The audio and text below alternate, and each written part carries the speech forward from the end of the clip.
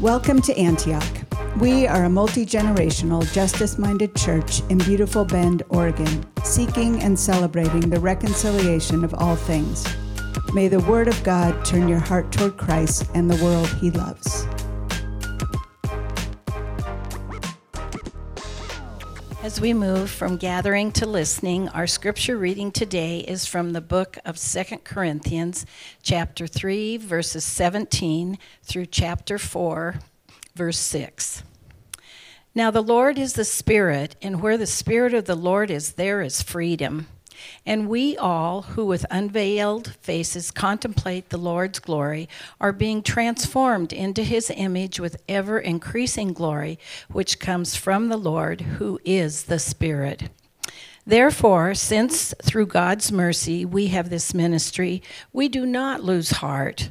Rather, we have renounced secret and shameful ways. We do not use deception, nor do we distort the word of God. On the contrary, by setting forth the truth plainly, we commend ourselves to everyone's conscience in the sight of God. And even if our gospel is veiled, it is veiled to those who are perishing.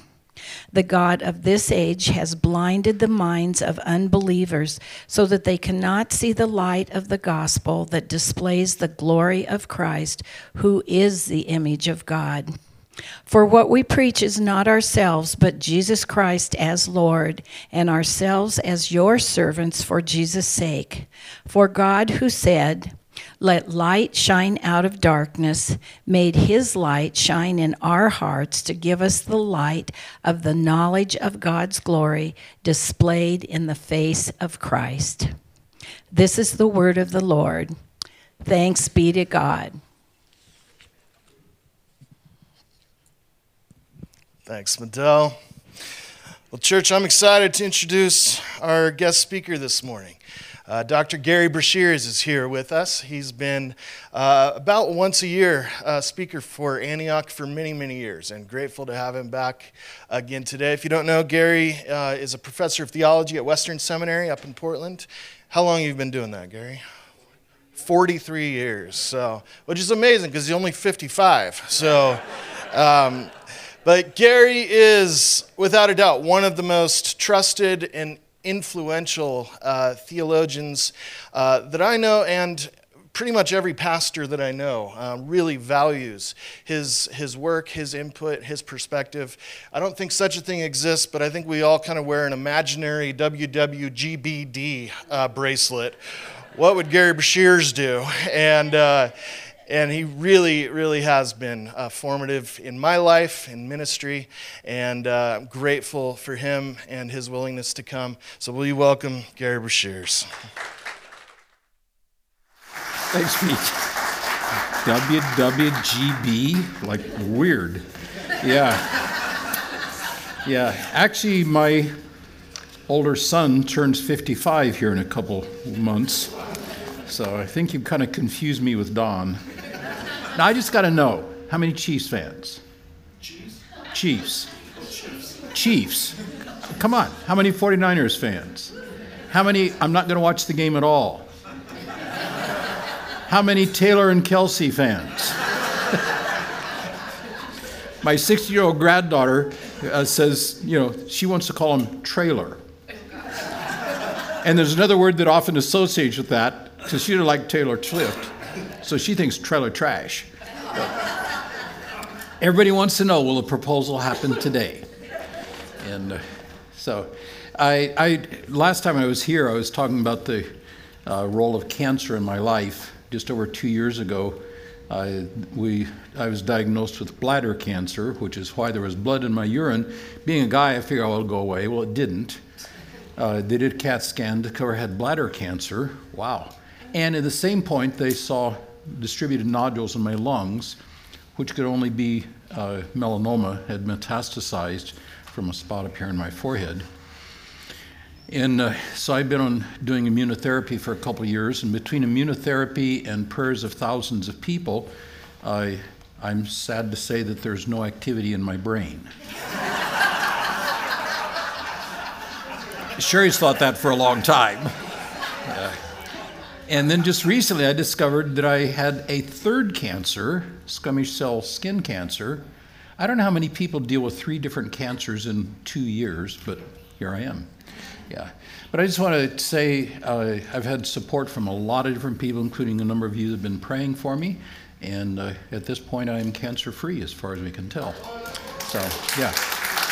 And I just, thank you for that. So what I want to do here is think together this morning a little bit with this passage, because it's just, when it came up in the liturgical thing, I was glad for that, because this is one of these passages that just intrigues me. And I'd like to think through it. So if you've got a phone or a Bible, pull it out, because we're going to spend some time looking at this and a few other things. And it's just one of those passages that, well, if I'm being a provocative person, which I've been known to do on occasion, I just ask people, especially in a smaller thing where I can do interaction, I say, are you glorious? And you say what? Yes. Why do you say yes? Why do you say yes? Maybe I should say, why do you say no?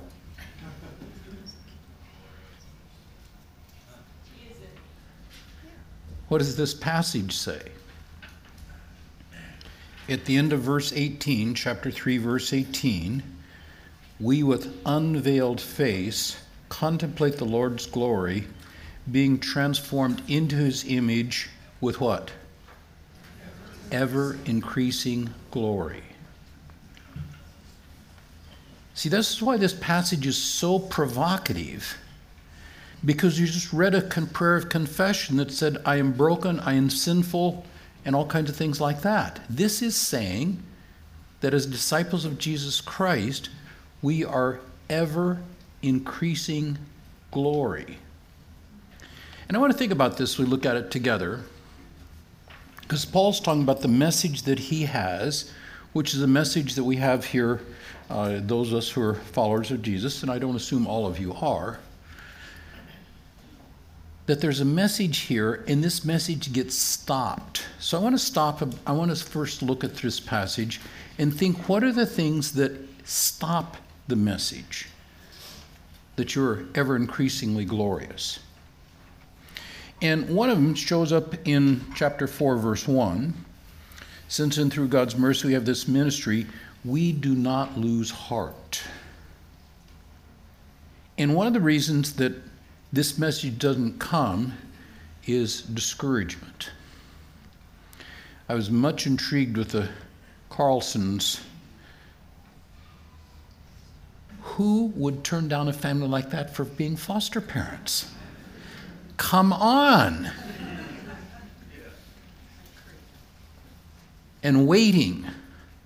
My older son, Don, who's about to turn 55, and Susan couldn't have children. They tried everything. She has a ovarian cystic disease and some other things, and infertile. They tried everything. They decided not to go with in vitro or something like that. They decided not to do adoption, so they started doing foreign exchange students. So I've got a lot of foreign exchange grandkids. And then one day, a few years ago, Susan was dying. They couldn't figure out why. They just knew that she was in severe trouble, and they were trying to diagnose it, could not diagnose it. And they finally found the diagnosis. She was 39 weeks pregnant. And everybody says, she was how pregnant? 39 weeks means what? Full term. How many women do not know they've got a baby in their womb at 39 weeks? Well, Susan was one of those. She never felt little girl BRESHEARS moving, ever. And she was dying of preeclampsia. Once they diagnose her, they deal with it, and 10 days later, Elizabeth crawled out, except she didn't. She had to be cut out emergency C-section because she's in fetal distress. And they delivered, she had aspirated meconium, which is fecal material that comes out in the womb. It coats the lungs. And she spent the first month of her life on a high-velocity respirator trying to keep her from dying. Discouragement with children, with life, stops the gloriousness. That's the first thing, verse 4:1. A second thing comes up in 4:2. Paul says, we've renounced secret and shameful ways. We do not use deception. And what happens here is that many people who claim the gospel of Jesus Christ do it with deception, and it's terrible. I worked with Mark Driscoll at Mars Hill. We co-authored books together. I was a profound influence in his life. In the middle section of that church, things were going really well. And then they turned, and it became more, he bought into the gospel that he was the man. And he became controlling, power hungry, and it was a real problem. It's been chronicled. And in that process, the thing that struck me is how many people were part of that church that had been discipled by Mark and Mars Hill, that when the church crashed and the stuff came out of his power and such, how many of the people who were part of that church abandoned the gospel completely and left the faith of Jesus Christ. Now, I don't think Mark was deceiving people, but he fell into a way of deceit that although he's proclaiming the gospel and living a faithful life with his family, got involved in I'm the message and began to power through instead of the way of humility. And it cost him a lot. But how many people were devastated and lost the gloriousness of the gospel because of the failure of a powerful pastor? That's a defeater to this growth in gloriousness. There's a third one. Down in, well, actually, let me say one more thing. How many of you have heard of Mike Todd back in Oklahoma? Yeah, you would. He's Freedom Church. It's if you follow stuff, especially in the more Pentecostal side of the world, Mike Todd's a big name. And here recently, he had gone on a fitness kick, lost quite a bit of weight, and started doing marathons and things like that. And he did a sermon here about 3 weeks ago where he was challenging people to the sin of gluttony. Good thing or bad thing? Gluttony, good thing or bad thing? No, it's a good thing. Man, I mean, let's have some Blake Steer steak, Pete. But what he did in this sermon is kind of typical of Mike Todd, and I've never met the man, and he is proclaiming the gospel. But in this process, he set up a stage with all kinds of stuff, and in the process of his sermon, he was trying to show how we adulterate the gospel with our, you know what I'm talking about, don't you? Yeah. He opened his Bible, picked up a can of whipped cream, and sprayed it all over his Bible. Then he picked up a big current of syrup and poured it all over his Bible. And what do you think of that? Bad. I mean, come on. I mean, he's making a point dramatically, but see, that's not the way you proclaim the truth of Scripture, it seems to me. I'm not I am criticizing him. But see, if you're into you can use things like that actually compromise the message. And that's what I like about Pete and what you're doing here at Antioch is that's not the way you're doing things. A third thing, verse 4, the God of this age has blinded the minds of, it says unbelievers here, but he has impact on believers as well. The God of this age is the God who says, live by your feelings. The God of this age said, dare to think for yourself. Don't be dependent. Don't let people tell you what to do. The phrase in the Bible is do what's right in your own eyes. And see, that defeats the gospel that makes you glorious. Because the gospel that makes you glorious is the gospel of Jesus Christ, which says we yield to his lordship, and he defines ultimately what's good and evil, what's good and bad. The command of the Lord is to love your enemies. How does that go over in today's world? Do you think Donald Trump loves Joe Biden and vice versa? No, they're busy destroying each other. And see, in our world, and many in the church have bought into it, the God of this world says, consolidate power to yourself and crush your enemies. Use your passions for immediate fulfillment and excitement. And the God of this age, which is, I am the center of the world, my world, is blinding the eyes of people to move toward the gloriousness of Jesus Christ. The God of this world is, what's his name? What's his name? What? No, not me. I mean, he plays into the me thing. But who is the God of this world? Satan or the devil. Those are actually titles, not names. See, the God of this world is the prince of darkness and the other spiritual beings associated with him, and they're very, very, very influential. In our world, we've moved from when I came to Portland in 1980, where liberal Christianity was the civil religion of Portland. Now paganism is the civil religion of Portland. Consolidate power, crush your enemies, use your passions for immediate fulfillment and immediate excitement. The God of Jesus Christ said, use power to serve the least of these.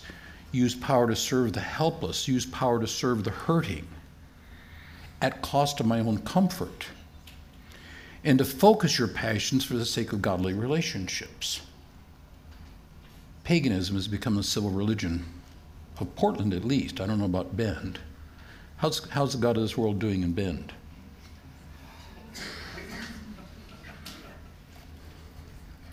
A fourth thing, verse 5, for what we preach is not ourselves. See, that relates to the God of this world, and I hear a lot of preachers who preaching themselves, and this is what we call celebrity pastors.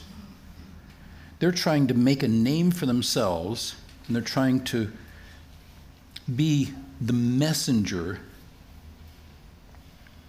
And that misplaced focus on personality and rhetoric and excitement impedes the gospel of gloriousness. So 4 things here: discouraged heart, compromised message, people don't respond, it discourages, and then finally the personal focus. Impede and stop the gospel of the glory of Jesus Christ. What is the gospel of glory? Let's go back again, starting back at verse 4, verse 1.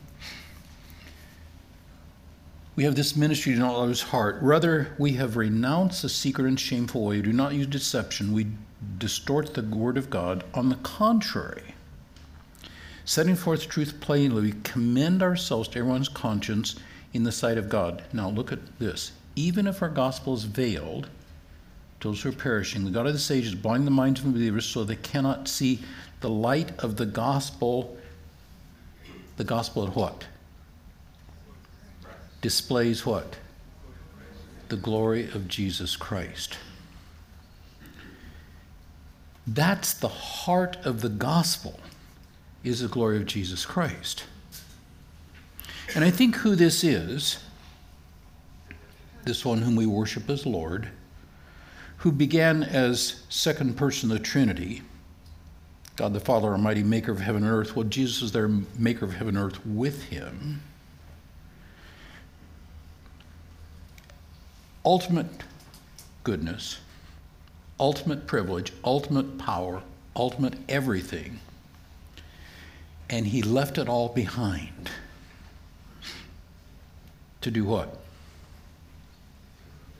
To come be born as a little baby, like this cutie love down here that's been distracting me big time. This happy grandfather. Yeah. To be born as a baby, the King of the universe comes to this earth, and who greets him? Who greets him when he comes, the King of the universe comes to this earth? Who? Shepherds and people from way over there, long ways away. Who does not greet the King of the universe when he comes to this earth? The high priest, the King of Jerusalem. The glory comes so much that angels gather together and sing the glory, and the rulers of this age ignore him. The King of this universe comes in to insult. Shortly after that, the angel warns Joseph and says, don't go back to Jerusalem and Nazareth because Herod's trying to kill him. So I go to Egypt. What's the status of an Israelite in Egypt in those days? Well, think of Syrian refugees living in Germany. Think of undocumented Mexicans living in our city.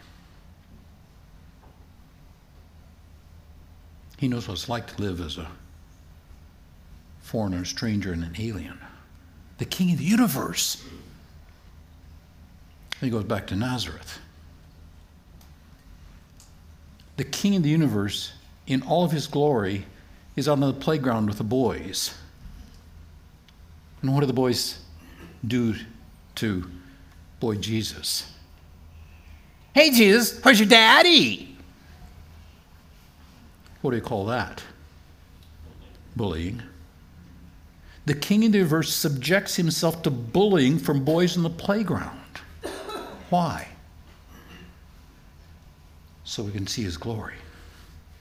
Not in angels singing, but in the glory come to live among us and like us, to show us how to overcome. Goes to Jerusalem. The high priest arrests him, puts him in the back room with soldiers, and they beat him, all of him. I'm absolutely committed to the idea that Jesus was sexually assaulted in that back room by the soldiers. So they didn't just beat his head, and then he went to a cross. And he said, if I be lifted up on a cross, you will see the glory of God. How is that the glory in his crucifixion?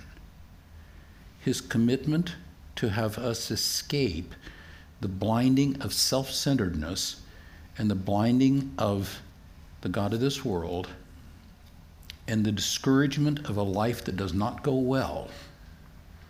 Because in his crucifixion, we see how much God cares about this world. He dies, as we said in the creed, and then what happens after his death? He does what? Raises to life. To bring the life of God into this world that we can share.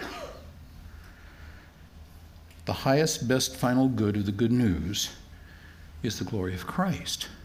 And we tell that story of who he is to remind ourselves in the midst of all the discouragement, all the things that don't go well, all the self-centeredness that's true in our world, that there's a better way of consolidating power to serve and living a life of humility.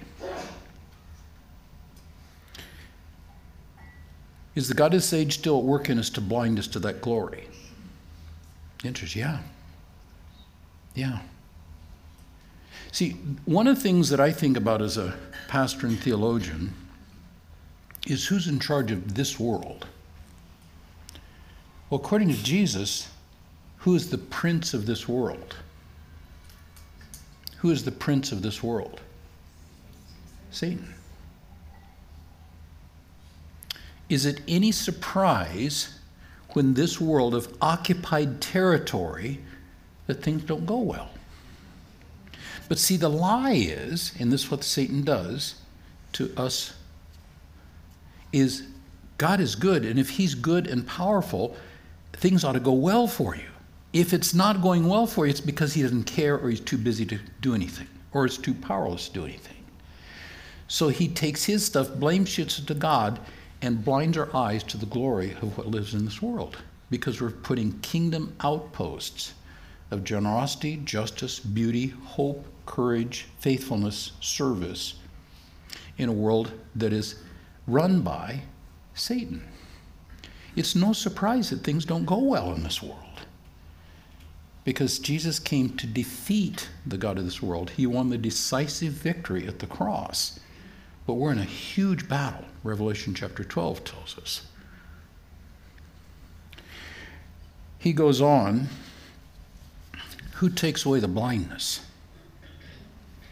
Who takes away the blinding impact of self-centeredness that works well in this world generally? If I come back to chapter 3, verse 17, this is such an incredible passage. The Lord is the Spirit, and where the Spirit of the Lord is, there is what? Freedom. And we all who with unveiled faces, not talking about Moses on the mountain when he has to come down because he's shining with glory, he puts a veil over his face to veil the glory, and then when the glory fades, he keeps the veil for hypocrisy's sake. Bad idea. We contemplate the Lord's glory. We are being transformed into his image with ever-increasing glory. And see, that's what I want for this church that I've been a part of in some ways for a long time, my church, Grace Community Church back in Gresham, other churches I work with, is that we are contemplating the face of the Lord of glory and being transformed to ever-increasing glory. But what that looks like is we're willing to take on the hurt of the world, to give up our comfort, to give up our advantages for the sake of the worthless to me person, because that's what Jesus did. And that's the way of glory. And what it says also here is that God uses messengers of the word to open the eyes of the blind. Now, Paul's talking about himself here and the things that he doesn't do and the things that he does do. And in his own testimony back in Acts chapter 16, he says to the king there, I'm sending you, Jesus speaking to Paul, I'm sending you to them to open their eyes and turn them from darkness to light, from the power of Satan to God, so that they may receive forgiveness of sins and a place among those who are sanctified by faith in me. That's Jesus' message to Paul. And then Paul has this message, what he's talking about here, which he brings in word, well, actually in deed and word, to people who are still living under the God of this age. And this is the thing that strikes me in this passage, is that we who are just kind of ordinary people have the possibility of being messengers who can help people escape the blinding impact of the self-centeredness of Satan and the god of this world. And the message that I find when I ponder this particular passage, which I take personally as an old man, I just turned 77. Unfortunately, when I was on the airplane going back to Nashville, I should have been on a Boeing 777. I was actually an Airbus 321. As an old man, being long-term faithful to the gospel to help people see the glory of Jesus Christ is a privilege that I have. If you got your Bibles open there, turn over to 2 Timothy chapter 2. I'm going to read this with you and let you look at it if you've got it. 2 Timothy chapter 2, Paul speaking here in one of his final letters to his young disciple, Timothy. 2 Timothy chapter 2, the end of that chapter, starting at verse 24. 2 Timothy chapter 2, follow with me if you've got it there. 2 Timothy chapter 2, verse 24. And the Lord's servant must not be quarrelsome, but must be kind to what? What does that say about Chiefs to 49ers? What does it say about Democrats to Republicans? What does it say? And put in whatever you have there. See, the God of this world says they're just bad. Kind to everyone, able to teach, not resentful. Resentment is the key thing of the God of this world. I have been offended, and I'm resentful, I'm bitter, and I'm angry. And Paul says, no.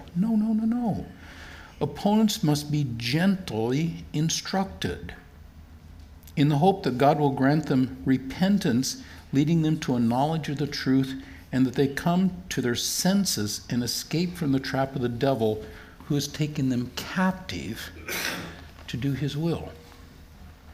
That applies to both Christians and non-Christians. And what I want to finish with here today is a call to those of us who are disciples of Jesus Christ. First of all, to contemplate the beauty of the glory of Jesus Christ, to be transformed into ever-increasing glory, the glory like that of Jesus Christ, who is the beauty of the gospel.